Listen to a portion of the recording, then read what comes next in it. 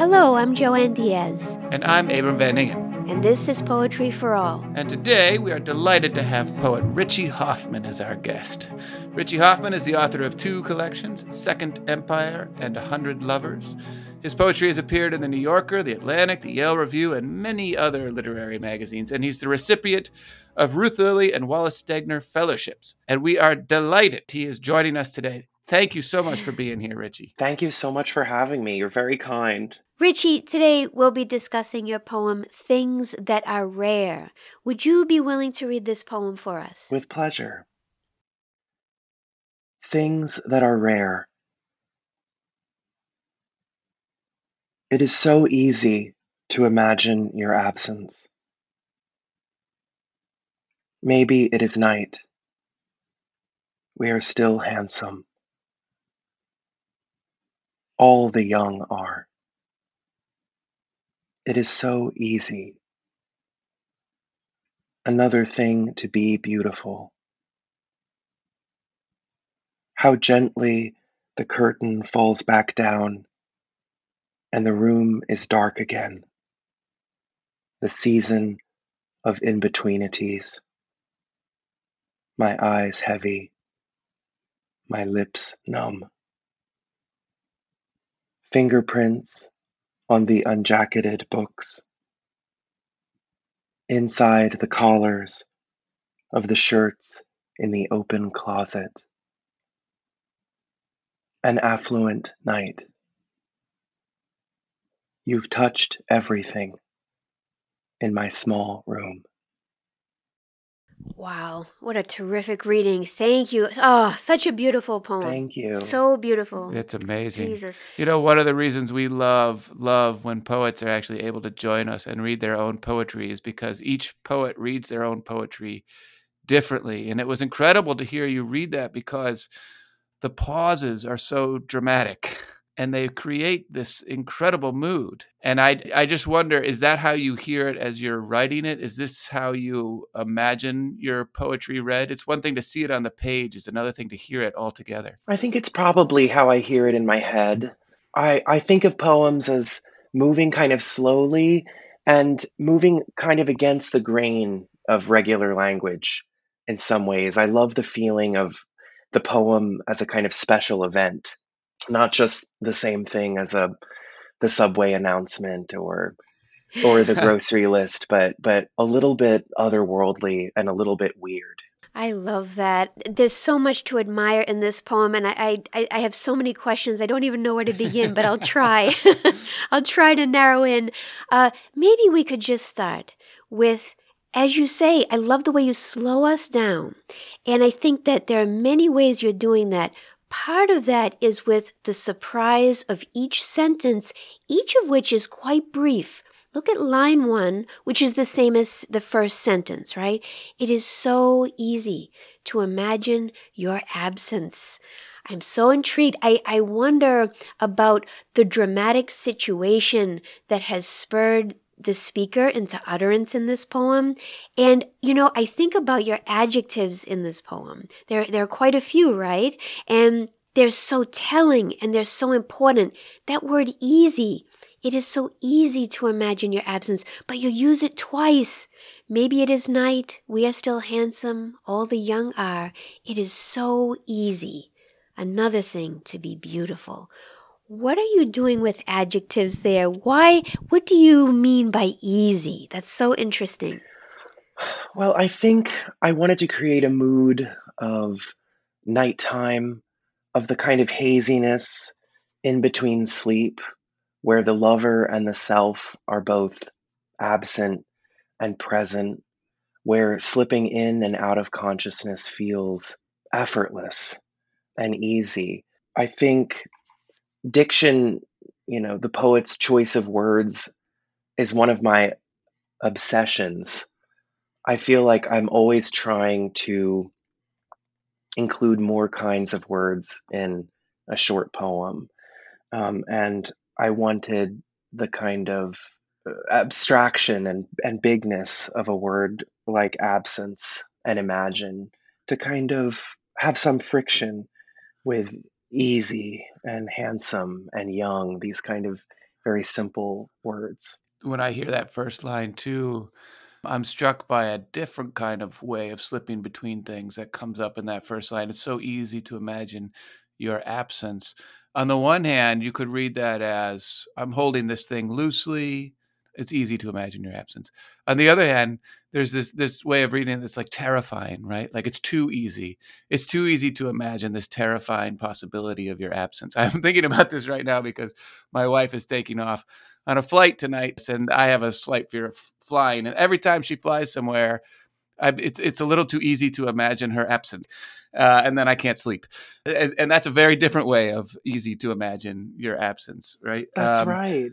And so that first line creates this. Which way are we heading down the slopes of this poem right now? Is this a lightly held relationship, or a relationship that means so much that it's terrifying to imagine your absence?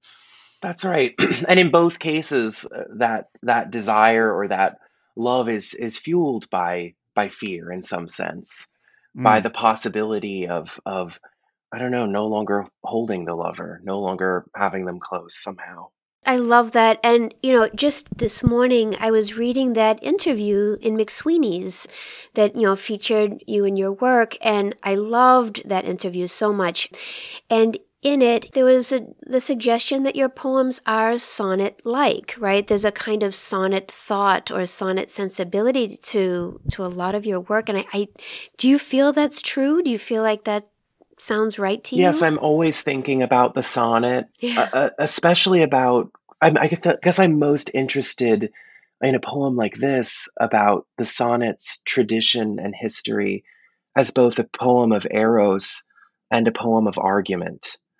And I Mm-hmm. think, in some sense, the poem is a little battle waged between the rhetorical and the sensuous, between these kinds of argumentative lines that open the poem, that try to advance some kind of declarative truth about the situation at hand, and the ultimate yielding in the poem to the world of the senses, to the objects in the room, to the sensation of touch. Oh, I really love that because, and I'm still looking at the early lines of the poem, and really one of my favorite lines because I feel like there's so much to it. It is so easy. Another thing to be beautiful. So it's one thing to be handsome. It's one thing to be young. It's another thing to be beautiful. And I feel like there's a shift in that fourth line where it's maybe the speaker could be wrong or maybe is doubting themselves. And I feel like there's a kind of potential error in the poem that's being explored. And as you say, that shift to the objects in the room is a part of that meditation on that potential error. Do you sense that as well? I do. I think, in some sense, the poem's about contingency. I mean, we have the rareness in the title, the possibility that, or the truth that youth is fleeting, that the handsomeness is fleeting, and maybe also the fear that the love affair also will have an end. A good sonnet also has these turns within it, maybe one specific turn, sometimes more than one turn. And if we're thinking of this poem in relation to sonnets, I also feel that turn in the fourth line, but especially going into the fifth line. The first four lines are imagining this relationship, imagining your absence. We're still handsome, another thing to be beautiful. Suddenly, we shift in the fifth line to presence, a very physical, immediate presence. The room itself, the curtain, the books in the room, the shirts, the open collars. And so it's almost a response in some ways to imagining absences to be fully present now in this room. Can you talk a little bit about the kinds of shifts that you build into your poetry and how you imagine those shifts to speak to one another? Absolutely. I think that's such an eloquent comment.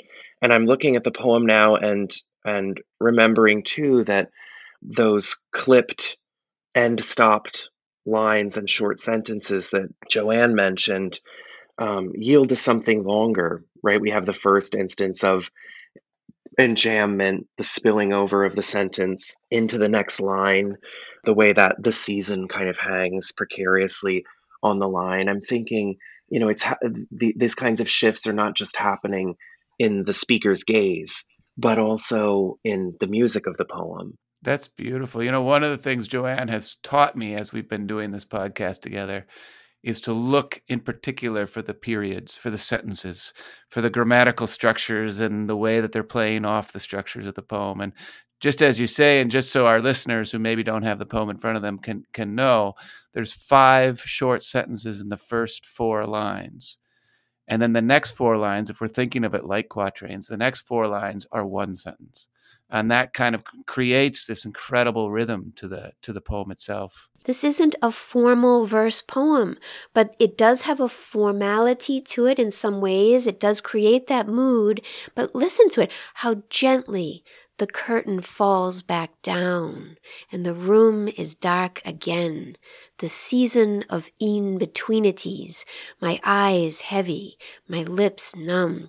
There are ways in which you're creating alliances among some of the sounds and stresses, and the way that you land on some of the words, it's really remarkable. It's so beautiful, And also that sentence, as you say, Abram, it's a long sentence, at least in the world of the poem, that goes across those 4 lines.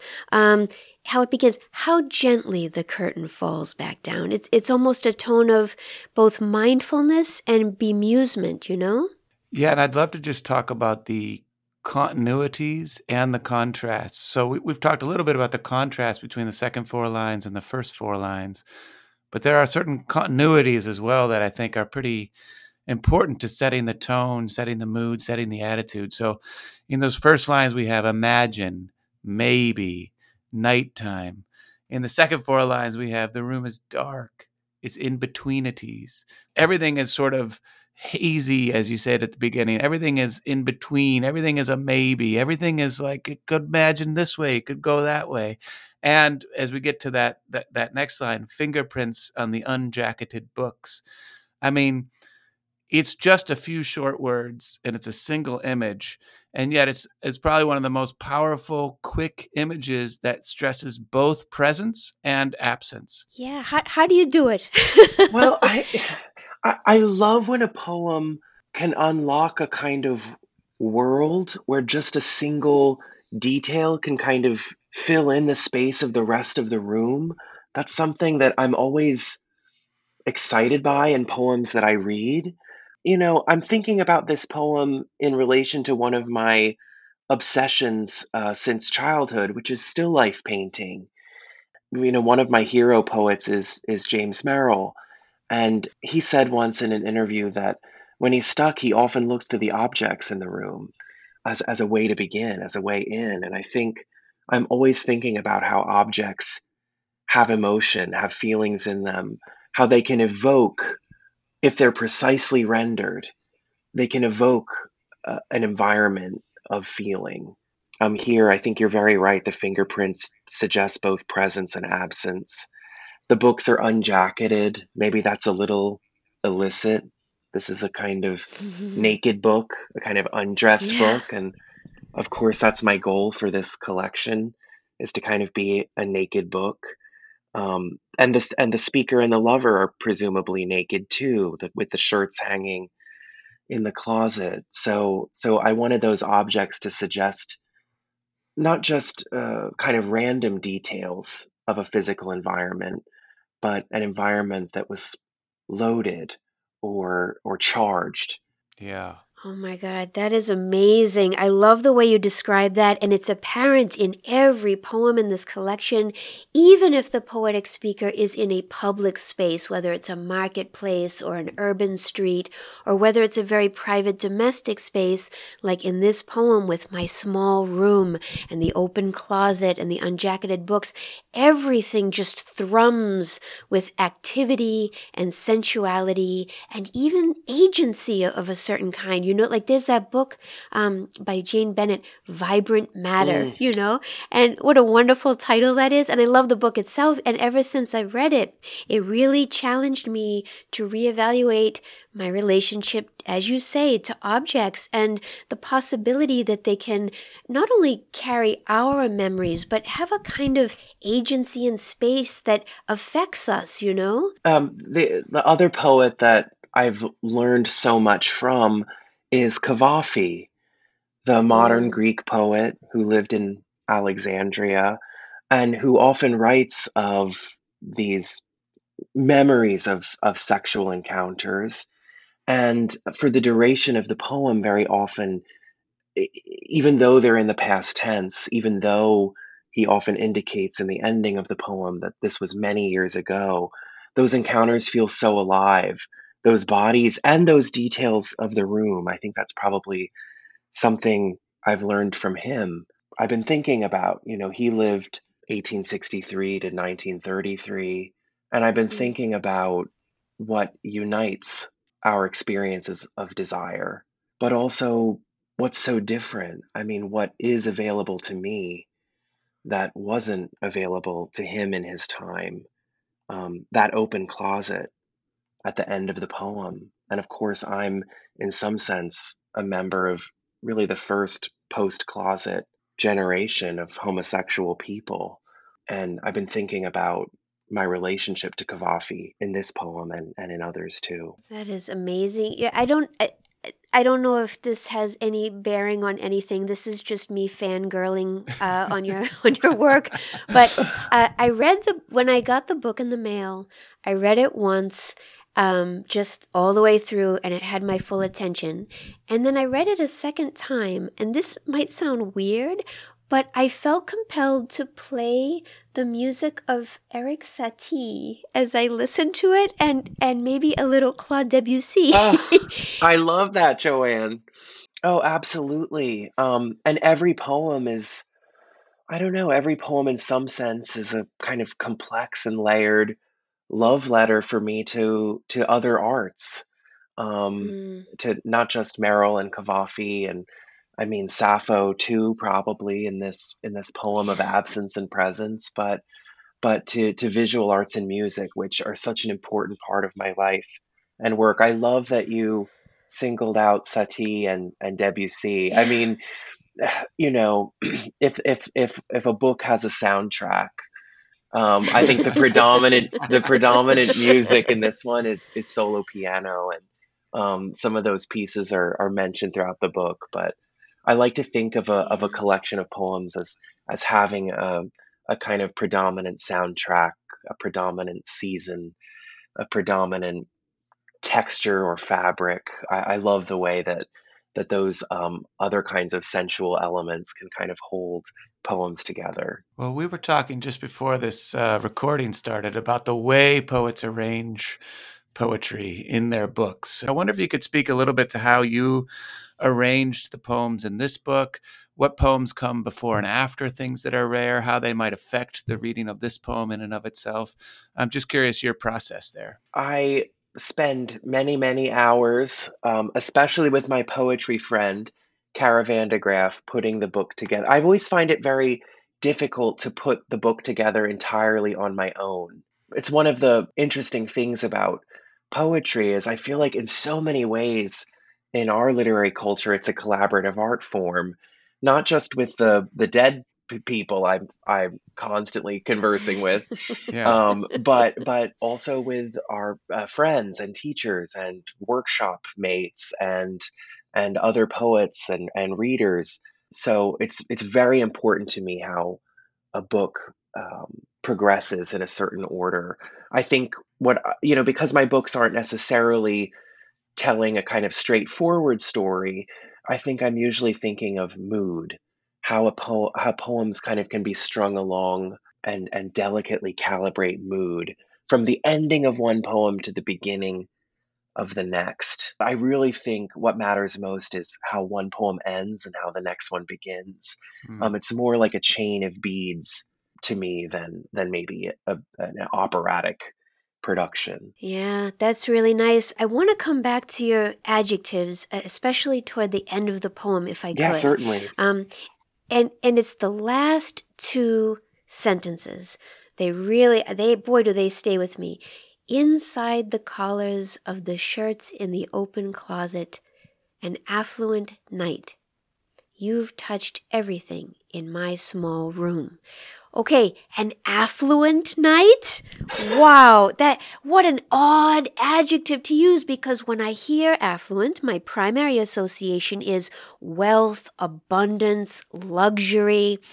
But what does it mean in the penultimate line of this poem for the speaker to describe the knight as affluent? I liked that strange phrase. I'd never heard it before. Affluent. I feel like I'm always listening for strange phrases and trying to mime them in some sense in a poem, but I hadn't heard that one before. I like the word affluent because, like in-betweenities, it's a kind of ugly word. I feel like it's most like I mostly use it. It's usually a euphemism for wealth in some sense, right? It's like, oh, Mm, and he went to an affluent high school or something, right? yeah. You would never describe like a king as affluent or something. It usually has a kind of sociological bourgeois kind of euphemistic quality that I liked. But of course, the history of the word, it means to free flowly, to overflow with, right? Yes. It's about prosperity and abundance. And I thought, that's the intensity of this connection. That's the luxury. That's the opulence of Mm, intimacy, even in this kind of humble room, right? The small room in the last line, the knight gets to be opulent. That's what it means to not have the lover be absent, to have the lover present there in bed, still young, still handsome. It's still the night. Dawn hasn't ruined everything. We get to be rich with one another at least a little longer. Yeah. yeah, that's beautiful. Well, with all that we've said and thought about, I wonder, would you be willing to read this poem again? Yes, things that are rare. It is so easy to imagine your absence. Maybe it is night. We are still handsome. All the young are. It is so easy. Another thing to be beautiful. How gently the curtain falls back down, and the room is dark again. The season of in-betweenities. My eyes heavy, my lips numb. Fingerprints on the unjacketed books. Inside the collars of the shirts in the open closet. An affluent night. You've touched everything in my small room. Mm. Richie, wow. Thank you so much for sharing this poem with us and for talking with us today. Thank you so much. It's been totally delightful. To see more about Richie Hoffman, you can check the notes on the episode for our podcast at poetryforall.fireside.fm. And we hope that you will follow us on Facebook, Twitter, and Instagram. And if you like what you heard today, we hope that you will subscribe as well. Thanks for listening.